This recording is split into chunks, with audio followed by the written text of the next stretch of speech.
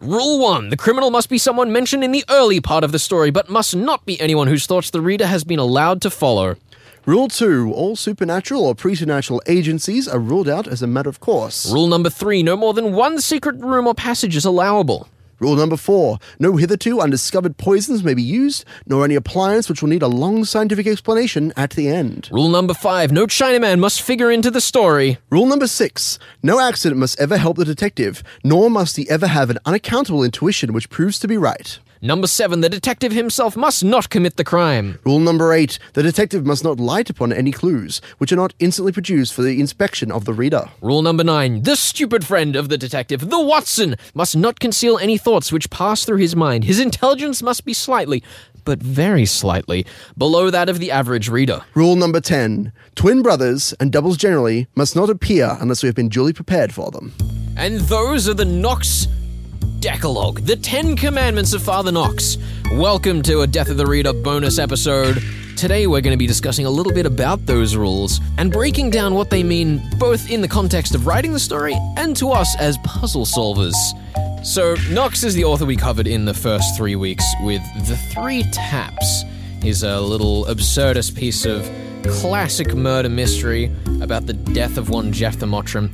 And we spent a lot of the episode talking about this thing called the Knox Decalogue. Yeah, he's a lovely old man. He's written this Decalogue, and it's inspired from his time as a churchman, a Catholic priest. And he decided to put together these 10 rules. And I think we're going to go through them to kind of talk about what they mean, why they come from, and that sort of thing. Yeah. Now, the 10 rules, let's be clear, is Knox's 10 commandments for the murder mystery genre. As the churchman, there's a lot of interesting pieces you can find out there of discussions between Ronald Knox and other authors. I found one recently between C.S. Lewis and Ronald Knox about the greater implications of religion, which is super fascinating. Yeah, he's really left his mark on the world in not just detective fiction, but other areas as well. He's inspired a lot of authors, which is really cool. Also, someone told me in the audience that Ronald Knox is apparently very big in Japan. What? Why? I don't know. Who knows? Who knows what work of fiction he could possibly be associated with in Japan? I know which one you're thinking of, and that actually, it predates that. Oh, really? Yeah. Would you like to tell me what the one is that he's known for? I honestly could not find in the time that I had. That's all right. But that's definitely something we'll cover as we continue on our Murder Mystery World Tour. So today we wanted to go down through the rules, break them down bit by bit, talk about what they mean so that when we bring them up on the show, you kind of have this to pull back to, a bit of reference so you know what's going on. So the first rule, the criminal must be someone mentioned in the early part of the story, but must not be anyone whose thoughts the reader has been allowed to follow. This is pretty basic storytelling. It's foreshadowing. If you have watched any shows, read any novels, you'll know that we love it when we foreshadow our twists. We show our murderers before they murder, not when they murder. Before we know they're a murderer. Same difference. One of the most basic parts of storytelling is putting the point of conflict on screen and having them interact with us in some way with our protagonists. That's what this rule is for. Making sure that it's a fair play situation and we know who our suspects are before we pick a culprit. One of the other novels that we're about to cover on the show, The Floating Admiral, as I was reading the opening chapter of that, we almost get into this one character's head, but we never explicitly follow their actual thoughts. It's kind of in a very, very subtly third-person view, and that immediately made me suspicious. I was like, oh, goodness, this means they could still be the culprit. And also one of the things that Knox says alongside this rule is that typically the culprit is the first person mentioned in the story, which is why this particular example in The Floating Admiral had me so on edge. Yes. Now, the second rule, herds. The second rule is that all supernatural or preternatural agencies are ruled out as a matter of course. I think that this is a rule that, not to say that it hasn't aged well, because I think that puts it in the wrong light, but it's definitely more indicative of its time in history. I think that more modern crime fiction stories are much more open to the question of the supernatural. And I think that's a totally cool thing. Obviously, if you're going for a standard crime, almost procedural, going through just following a detective, solving a crime, then, it could feel a bit out of place to drop in some supernatural stuff. But the scope of crime fiction has clearly broadened since then. Well, I think that this ties in a lot with a lot of older murder mysteries that had occult, implications. You'll walk into the crime scene and there'll be symbols on the walls and the devil's sign, all that sort of thing. And there's this question of why was this done? Was this done for some supernatural ritual being cast? Who knows? Yeah, I don't think it's meant to be saying that you can't have supernatural elements to your story, but what it is saying is that your story should be explainable without those means. So when we get to, certain stories that have a supernatural undertone, it'll tend to be that this, it's what the locals think that it's supernatural, whereas in reality, here's how you can explain it with, purely the regular laws of science. And even that is something that we might be able to debate depending on the author. Exactly. Yeah. And the third rule of Ronald A. Knox is... not more than one secret room or passage is allowable. Why not more than one? Knox boggles the mind. But yeah, it's that there's only one secret passage allowed as part of the mystery. I suppose this is written in response to a number of... authors that want to play a lot of twists and surprises on the reader by having a series of tunnels or locked rooms, things hidden away. But really, Knox, I guess, is saying that you should only have one of these. There should be one moment of surprise. This is how the servants are getting around the mansion. There's these ancient hallways. There's this cave below, and that's where the murder weapon is being kept. That sort of thing. Yeah, I mean, it's clearly the wrong period of time, but when I first read this rule, I was picturing Knox looking at the Get Smart intro with all the doors gradually closing in on another. Tearing his hair out. Yeah. Now, the next rule, no unhitherto discovered poisons may be used, nor any appliance which will need a long scientific explanation at the end. I think this one is just common sense phrased clearly. Mm-hmm. It has to make sense of the story. Yeah, I don't think that it's saying that you can't use cool gadgets, cool poisons, cool science, but if you have to do something as absolutely menial as analyzing how long it took someone to brew tea to solve your mystery, then just get out of town. Yeah.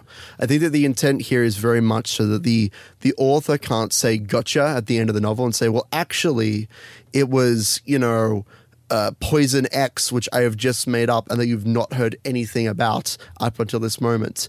It's to stop authors from writing stories that aren't solvable until you get to the ending. Because that's really what Knox is about fair play. I do think that this rule does seem to challenge a lot of, science fiction and more out there approaches to murder mystery, which obviously wasn't the common story at the time. But I do think that this rule can be interpreted in a way that it can still work as long as you clearly explain and don't overcomplicate the details that you're using. Now, the fifth rule is one which is oft overlooked. No Chinaman must figure in the story. Now, this one, you could probably extrapolate it to say no obvious foreign character in the sense, because what he's really talking about here again is novels that are written with a very obvious villain in mind. Someone's been killed and there are signs all over the walls written in a strange language, and there's Billy, Harry, Sally, and the Chinaman along the street. We know who the villain is from the very beginning because there's one person that's obviously out of place. A lot of modern murder mysteries use this trope as a way to lay down red herrings, though. The obvious mad scientist is actually trying to cure the zombie virus, that sort of thing. But it's very much indicative of the time, this one. Yeah, I mean, obviously the language in the actual rule itself is a bit dated. I don't think I've ever actually heard someone say Chinaman out loud in my life other than reading. And I think a lot of people's initial reaction will be like, oh, that's nasty. I know Andrew Popel, when we spoke to him for the 3 Taps episode 1, had that reaction, but it's explicitly the opposite. It's meant to say, don't make people be these stereotypes. Let them be a character. Don't just go, he's the foreigner, thus he's the villain. Yep.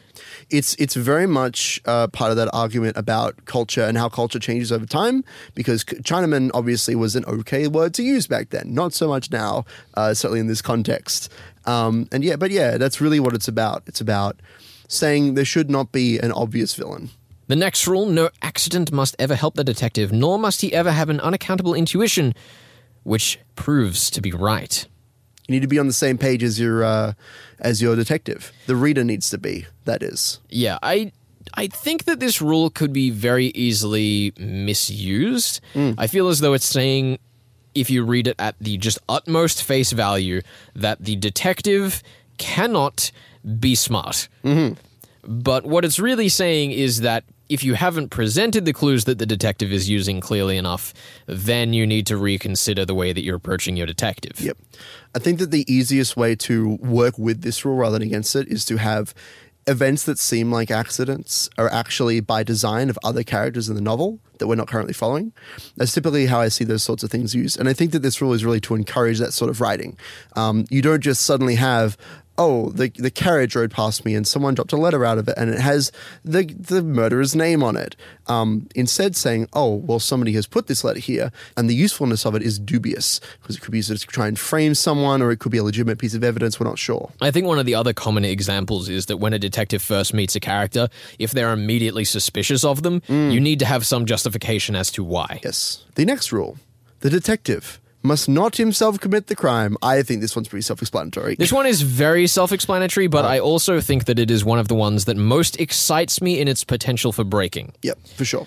Basically, I think if you were to have a story that did have the detective commit the crime, and that's what you come to realize at the end, you should ultimately then also realize that the detective is not your detective. Sure. This is definitely one of those rules. I mean, you could apply this to any of the rules. There is even a novel written that how to explicitly break each of the rules one at a time. But this rule implying that you can never ever have the protagonist be the villain. There have been plenty of good stories with protagonists who are also the villain, or who have amnesia and have forgotten that they were once a villain and now they're trying to right their wrongs, that sort of thing. This is definitely one of those rules that was written for,